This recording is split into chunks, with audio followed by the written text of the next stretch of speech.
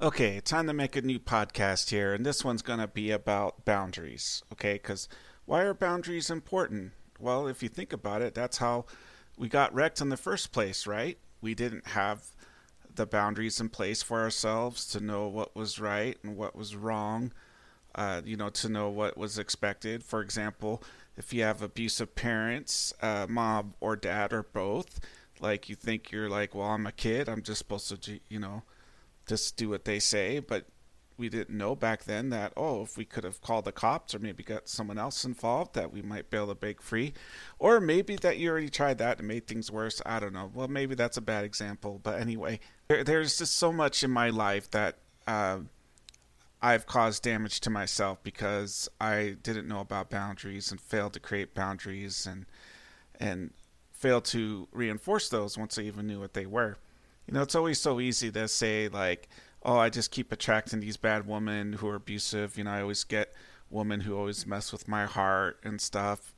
But when it really came down to it, I was like, wait a minute. I'm the one who allows these women to keep messing with me. I'm the one who keeps saying it's okay for them to keep leading me on. And I'm the one who says I would love to pay for your dinner and love to pay for your bills, even though you're not interested in me. I'm the one who's just going to be, I was the one being passive while other people yelled at me or other people would manipulate me and force me to do their bidding. I would allow myself to keep putting myself down, keep believing I was worthless, allowed myself to keep thinking that I didn't deserve love. I allowed myself to not trust anybody and not let anybody get close to me, including God, especially God. But then it came down to, well, who's going to protect me from being so lonely and alone? Who's going to protect me from this depression that I let myself live in? See, all of this, there's so much pain I could have avoided if I would have set up these boundaries sooner. So here's one of the biggest thing about the boundaries. It's a lot of it has to do with yourself, the way that you loved, the way you failed to love yourself, the way that you failed to protect yourself, the way that you didn't allow yourself to be loved when you deserved it. Because here's the thing, you can't really trust people, as you know.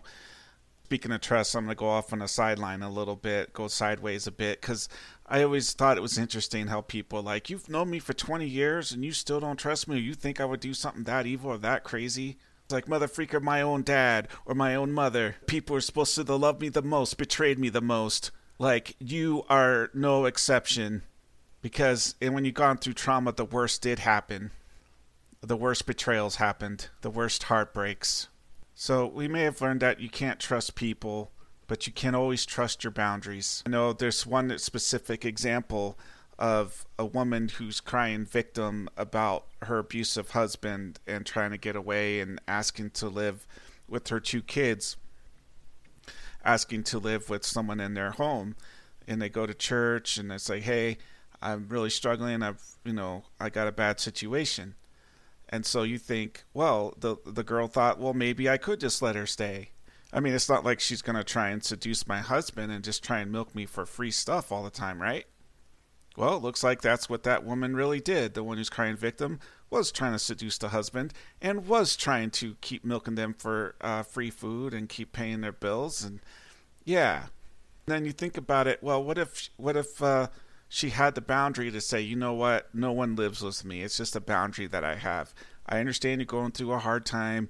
I do want to be charitable, but I have this boundary that I can't let other families live with my family. And just like God has boundaries. Like that's why God will still chastise us and sanctify us, right? Because he's like, I love you, son, but those thoughts are not virtuous. Or I love you, son, but I'm sorry, you're not getting in the temple after all that fornication and pornography. No, you're not going back in the temple anytime soon, or you're not going to take the sacrament anytime soon. No, son. I mean, that's why you can't just do what you want and expect to get to heaven, right? That's when Jesus said, depart from me, ye that work iniquity, I know you not. So how do you create these boundaries? How do you even know where to start? Well, here's a great thing that worked for me, is that I would just brainstorm all the ways that I would treat people, the way I treated them, and I would write a huge list about it. Like, this is the way I treat people. And then I realized that that is my list of boundaries. That is what I expect other people to treat me the same way.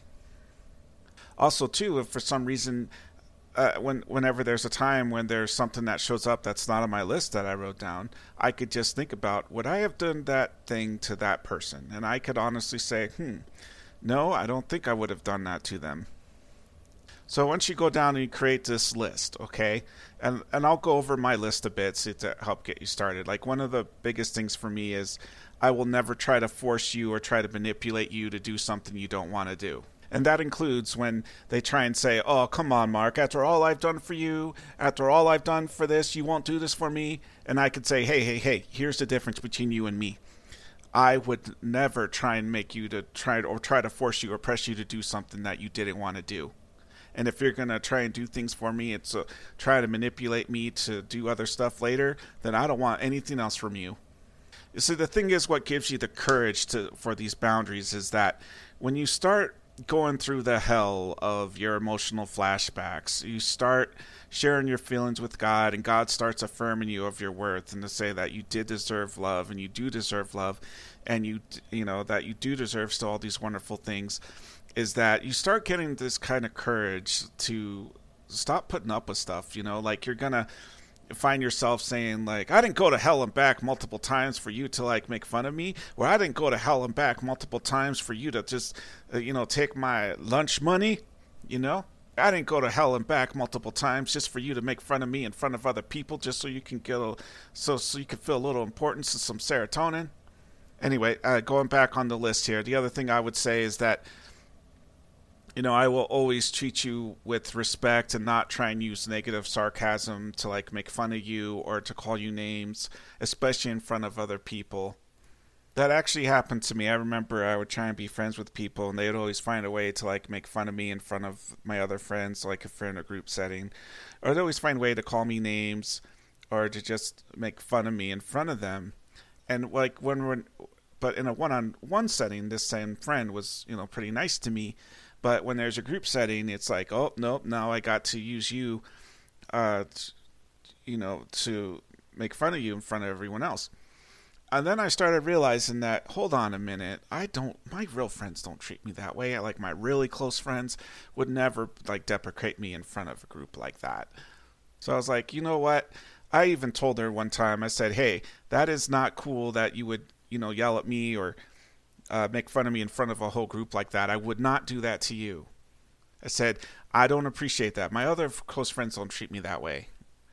And she just ran away and started feeling sorry for herself or something, instead of even being accountable for, like, oh, sorry, Mark, didn't mean to do that to you. Nope, it was all about her. So I was like, you know what?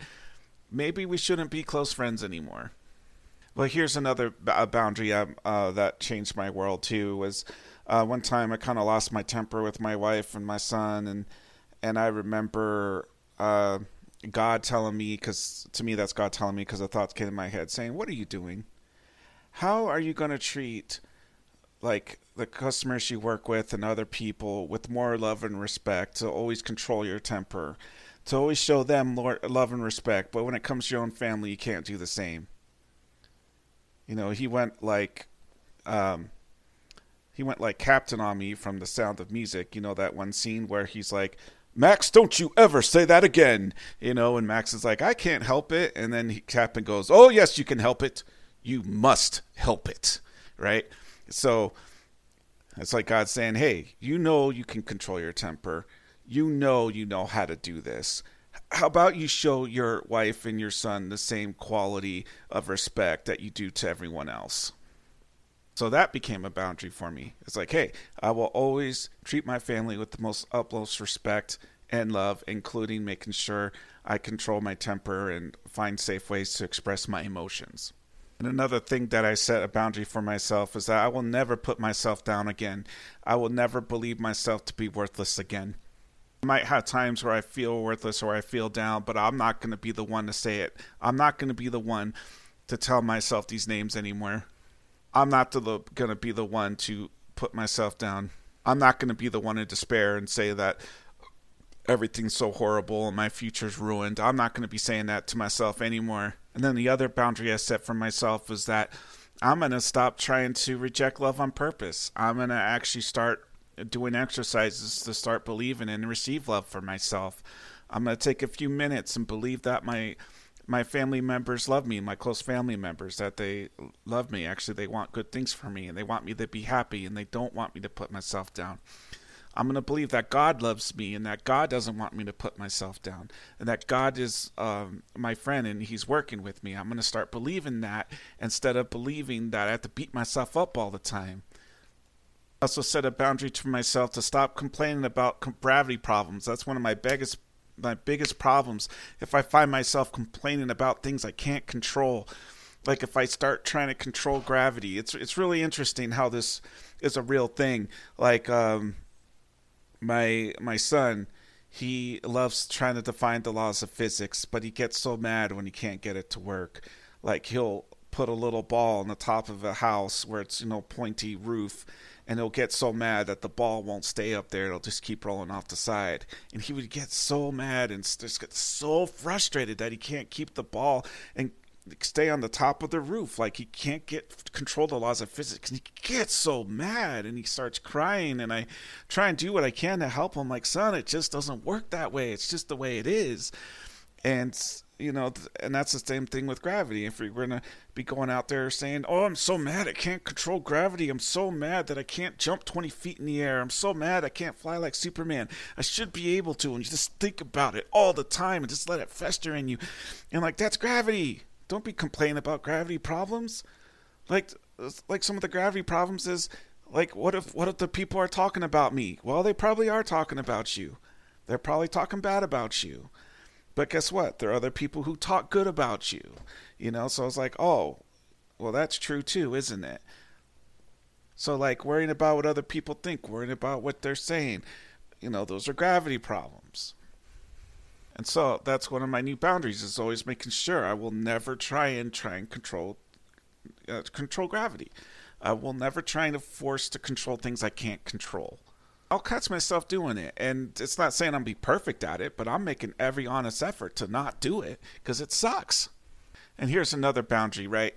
Let's say if you're in a relationship and if you make a mistake, and all of a sudden the partner is so mad and yelling at you or calling you names or putting you down, like, hey. You know what? I can understand you're mad at me that I threw away the mattress that you had $3,000 of cash saved in that mattress, but I didn't know you had that money in the mattress, and I threw it away because it was an old mattress, and I thought I was just trying to clean stuff up. I didn't know you had $3,000 saved in your mattress. I get you're mad at me, but you do not have a right to put me down. You do not have a right to call me names. You do not have a right to start trying to make fun of me or try and exploit my shortcomings. I've always hated that. I've seen so many fights like that where it's like, oh, well, you're the one who messed up, so I'm allowed to put you down. I'm allowed to make fun of you. I'm allowed to deprecate you. Like, no, you're not allowed to do that. Even when God, gets on people's cases and he has to chasten them, he never calls them names. He's always like, all right, now we're just gonna have you chastised. Like in the Book of Mormon, right? When the people of Limhi, when God had Abinadi come and talk to them and say, hey, you need to warn everybody because they're about to get owned by the Lamanites and they're about to be enslaved. They're going to have the 50% tax. It's going to be really, really hard for them. And if they don't repent, I won't be able to protect them, and they're going to have to deal through this. And the only way, if they wish to get out of it, they're really, really going to have to do some serious repentance for me to try and help them. He didn't say, you worthless piece of crap. He didn't say, you guys suck. I wish I never had humans. Wish I never created you in the first place. Never said anything like that. Oh, yeah. Now, here's another big one. When you're in a relationship, one of the other boundaries that I had was no ultimatums. It's so tempting when your relationship, especially when you've been through trauma, you always want control over things, right? And what's the easiest way to control a relationship? Throw ultimatums. It's like, you better go to church with me or else we're not going to stay together. You better do this or else I'm leaving. All of these ultimatums left and right. No ultimatums. There should be no reason for that. Because if the other person loves you, they're going to care how you feel All you have to do is just say how you feel, wait for them to respond. No need to go the crazy off deep. Like when I tell my wife I feel angry, I can just say, "Dear, I feel angry." And she just goes, "Why do you feel angry?" Didn't have to drop an ultimatum in there. But I know it gets scary, right? When you're in the unknown of a living relationship and, always trying to protect yourself from being backstabbed and betrayed, because you don't trust anybody. But again, you can always trust your boundaries. So no ultimatums. Ultimatums, very bad in relationships. Don't do it. Anyway, after you create this list of boundaries, and this is what you do to enforce them. When you write them down, you're aware of these said boundaries. So when other people try and do something to cross them, you could easily say, "Hey, that's not cool. I would not do that to you." And then you wait for them to respond. Wait. If they show remorse, if they are sad they didn't mean to, then that means you can be like, okay, I might be able to still keep some type of relationship with this person. And then, but if they try and deflect, if they try and disregard your feelings or disregard your boundaries and really show disrespect, then all you have to do is exit. Proceed to exit. Leave the room, hang up the phone, stop texting, stop messaging, stop FaceTiming, or even leave the relationship if you have to. But you just get up and leave to exit. You could do it a little softer too. Like you can say, "Hey, I would appreciate it if you wouldn't try to put so much pressure on me to do this when I've told you I really don't want to." So you can do a little softer like that. "Okay, I would appreciate it if you didn't call me names. I'm not calling you names. Please, let's not get all personal. But you got to do this. This is the way that you can protect yourself and make sure you can establish loving relationships. That this will help you maintain a level of self-respect, so that way you can let people get close to you. That you can show your worth and value to yourself and others. But most of all, you can be protected. That you can be protected from the people that you can't trust, since you can't really trust most people anyways. You're going to know, hey, that I know what my boundaries are. I know how to make sure that things don't get too crazy. I'm going to be okay. Because you are important. You are a son of God. You are a daughter of God. Your value is so valuable. Cannot be measured, like the value of a god and beyond, because you are a child of God.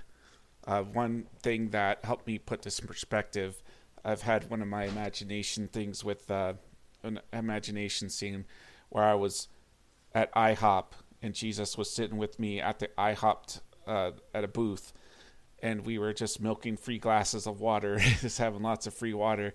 And then Jesus, when he put his glass down, he said, "I don't judge anybody." After Heavenly Father has shown how each important everybody is to him, the last thing I want to do is judge somebody and hurt my Father's feelings like that.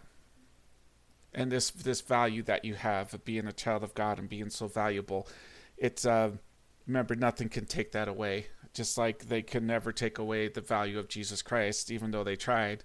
They try to make him stop being the Son of God. They try to take away his identity, but they couldn't.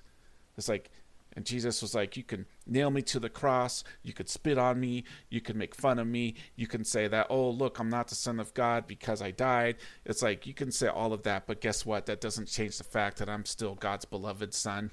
That doesn't change the fact that I'm going to be resurrected in 3 days.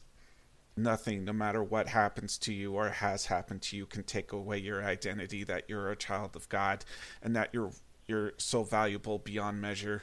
Again, if you start thinking that you feel worthless or you feel devalued because of the hard stuff you've gone through, just remember the Savior had the worst happen to him. He had the worst happen to him, and it was all for our sakes. If he went through the worst shame, and if he went through the worst condensation, and if he went through the worst trials in life, and if anything, if you think, well, if I'm a bad person, all these horrible things are going to happen to me. No. Jesus Christ had the best and the worst happen to him, and he was perfect. Still is perfect because he is alive. And again, all the The pain and stuff that people cause you, you can bring it to Father, and Jesus Christ will heal you. So you walk like you matter, you talk like you matter, because you do matter, because you matter to Heavenly Father so much to the point that Jesus Christ won't even judge you or talk bad about you. If anything, Jesus will just have perfect empathy and just build you up. Testify that Jesus Christ is alive and that He lives for us. And I say that in the name of Jesus Christ, amen.